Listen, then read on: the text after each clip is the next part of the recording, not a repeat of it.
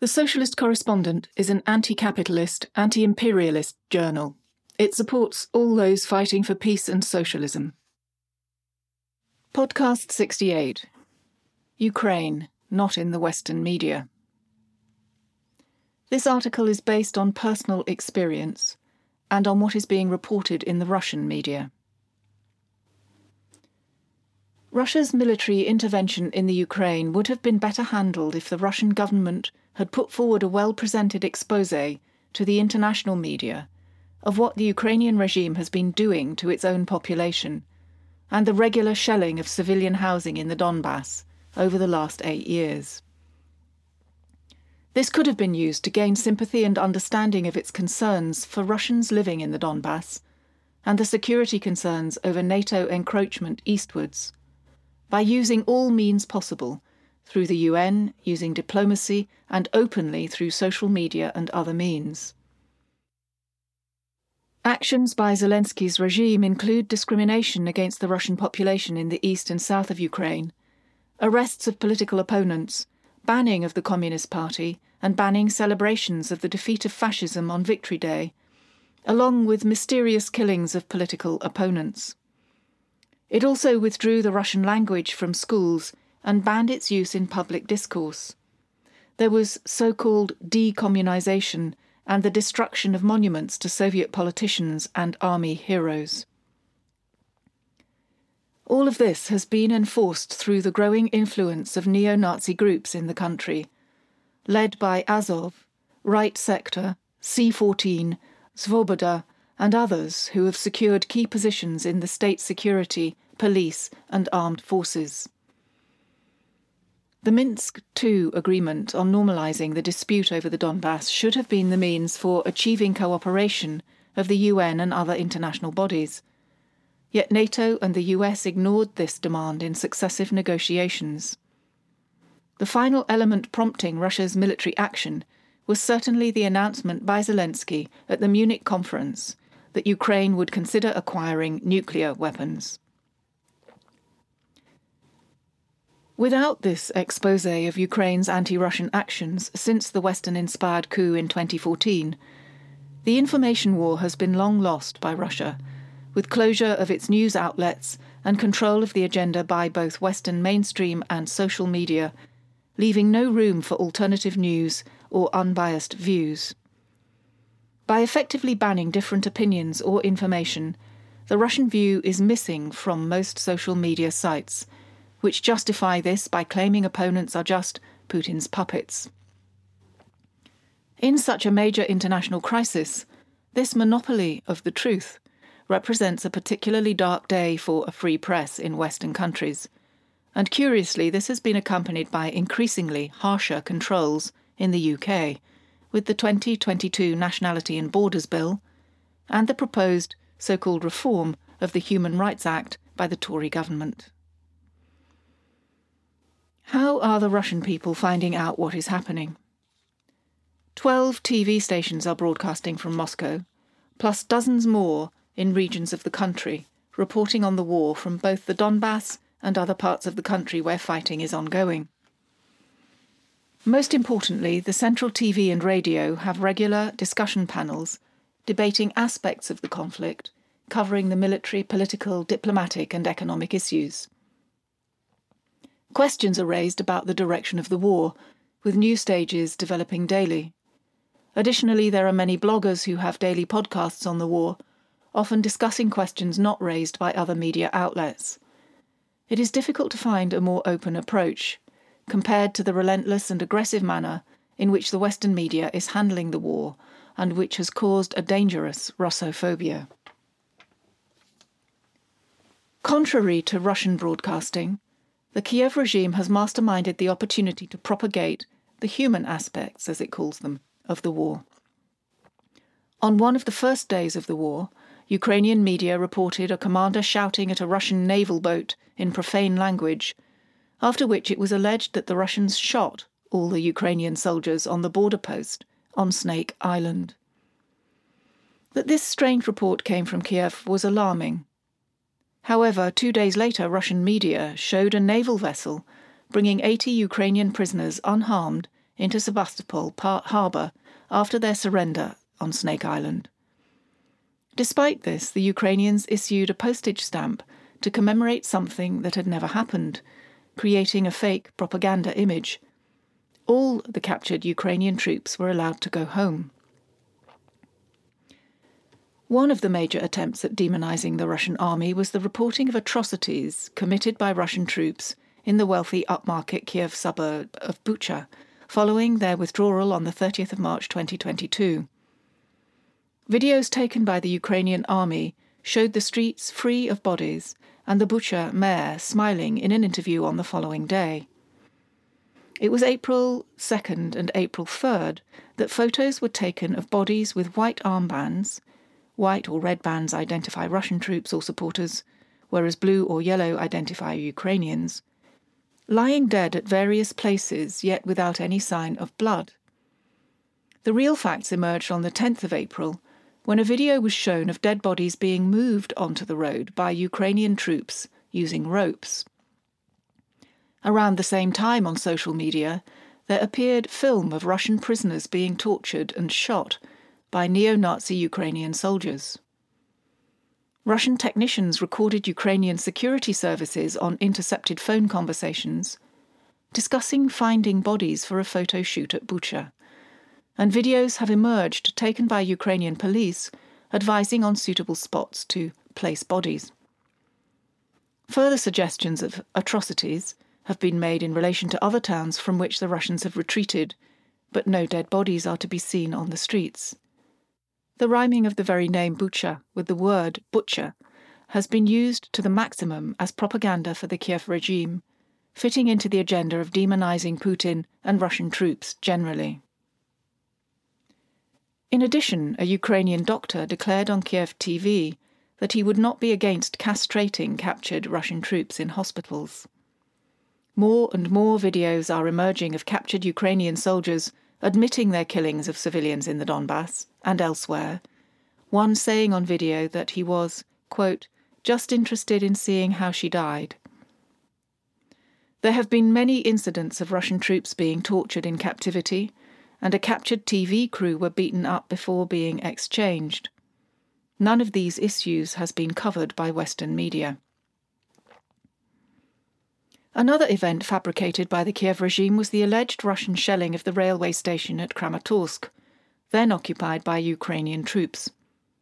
More than 50 civilians died when a missile hit the station, but the line of attack showed it was from a Ukrainian-occupied position 40 miles away, and the missile was of a type no longer used by Russian troops. Yet this was declared a war crime by Zelensky's propaganda media. A large prisoner swap in mid-April of 251 soldiers was not carried through by the Ukrainian side, who did not release captured Russian troops after they got their own troops back. Most significantly, many of the so-called atrocities reported by the Western media are being exposed as fakes. Zelensky told Boris Johnson that Ukraine would not be observing the Geneva Convention on Human Rights of War Prisoners. There have also been several attacks on Russian towns near the border and terrorist attacks well within Russian territory on military targets and villages, causing deaths and injuries. The behaviour by Ukrainian troops seems to underline the neo-Nazi background of today's Ukrainian army and the mercenaries working with them. Little of this is appearing in Western media outlets.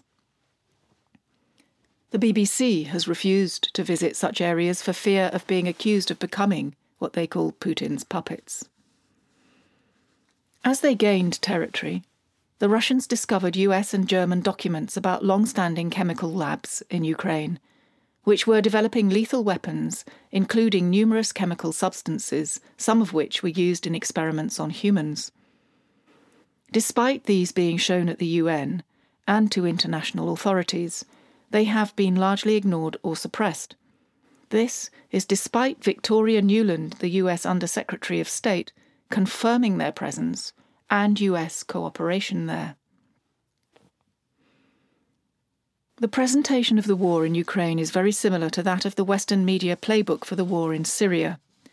Accusations of bombing civilians and hospitals, genocide, and the use of chemical weapons All of these so-called events have been used to facilitate more lethal weapons being sent to Ukraine with wide public support. There is some concern in the West, however, about the direction the war is going in after the Russian withdrawal from around Kiev and the failure of the peace talks. Hostile words by Zelensky, the granting of Lend-Lease armaments by the US, which are free just now but will have to be paid for later by Ukraine, and Josep Borrell's disturbing statement about finishing the war on the battlefield, show there is no sincerity from Ukraine or the West regarding peace talks. Statements from Western politicians indicate that the war is going to go on for at least a year or more to the end of 2023. Prospects for peace talks seem frozen currently, as the Ukrainian side reneged on the agreement made at Istanbul to recognise the independence of the Donetsk and Lugansk republics and Russian sovereignty over Crimea, although there remain lines open for exchange of information. Since then, Zelensky has stepped up his aggressive talk in interviews and in his speeches to foreign leaders, and has been demanding more weapons rather than humanitarian aid. It is interesting that the huge amounts of aid given by the EU far exceeds that given to African countries during the COVID pandemic. The problem for the Ukrainian military is that most of these weapons, including tanks and howitzers, are being destroyed as and when they cross the border. Even more are being discovered on newly occupied territory, which will now be used by the Russian army instead. Another issue is that the amount of military hardware being given away by the UK and Germany is depleting their own defence capacity, which leads to further military spending. This has been verified by both British and German government figures. Certain winners from this war are the top US arms companies, who will have huge orders in the coming years. Speaking to Russians from different backgrounds, it would seem that many are concerned about the war, not only those who have relatives in Ukraine, but also those who remember recent conflicts in Chechnya and Syria. Most support the army. A popular slogan is "Stand by our people," and many, both young and old, wear the letter Z or red star badges to publicly indicate support. One friend of mine was visiting relatives in Ukraine before the war and was not allowed to leave through a humanitarian corridor by people he called neo-Nazis. Following this, he was picked up as a conscript by the neo-Nazis, since when we have not heard any more from him. The hope in the West that Putin is being weakened or losing support is baseless, because all the main parties are united, from the Communist Party of the Russian Federation, the CPRF, to the right-wing LNDP, the governing United Russia Party, and the Orthodox Church, and at least 80% of the population. The war has actually increased the level of support for Putin to the high 70s in polling. To date, the war effort has been strongly backed by 30,000 troops from Chechnya, Syria, and South Ossetia, with medical support coming from Armenia and the Central Asian states. It was the CPRF that played a decisive role by moving the resolution in the Duma for the recognition of the Donbass republics, which got unexpectedly massive support from the other parties. This led to major proposals by the party for increases in pensions and welfare support being approved by Putin, and help for small and medium-sized businesses to avoid layoffs. Cashback schemes were also paid out to people who lost their holidays, as well as emergency flights for Russians stranded abroad when flights were cut off by the EU. There has also been discussion of the possibility of nationalising some of the oligarchs' oil and gas companies.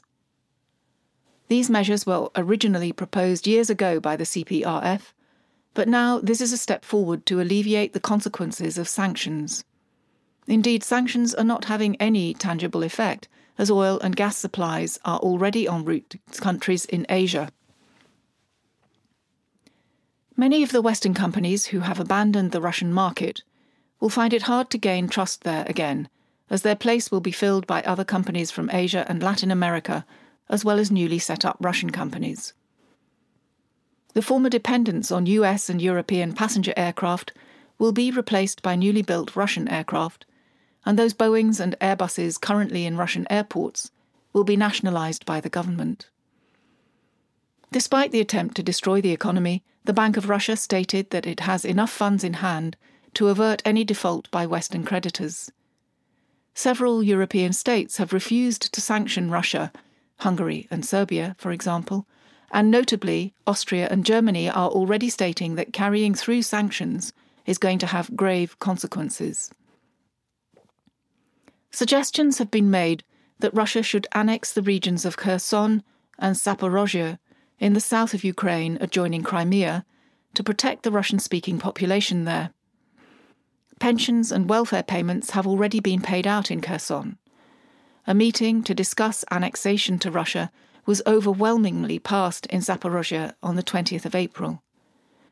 It is becoming clearer that when this conflict is over, both Russia's and Europe's places in the world order will be quite different, and perhaps US hegemony fatally altered. If you'd like to read more or to subscribe to the journal, you can do this via our website at www.thesocialistcorrespondent.org.uk.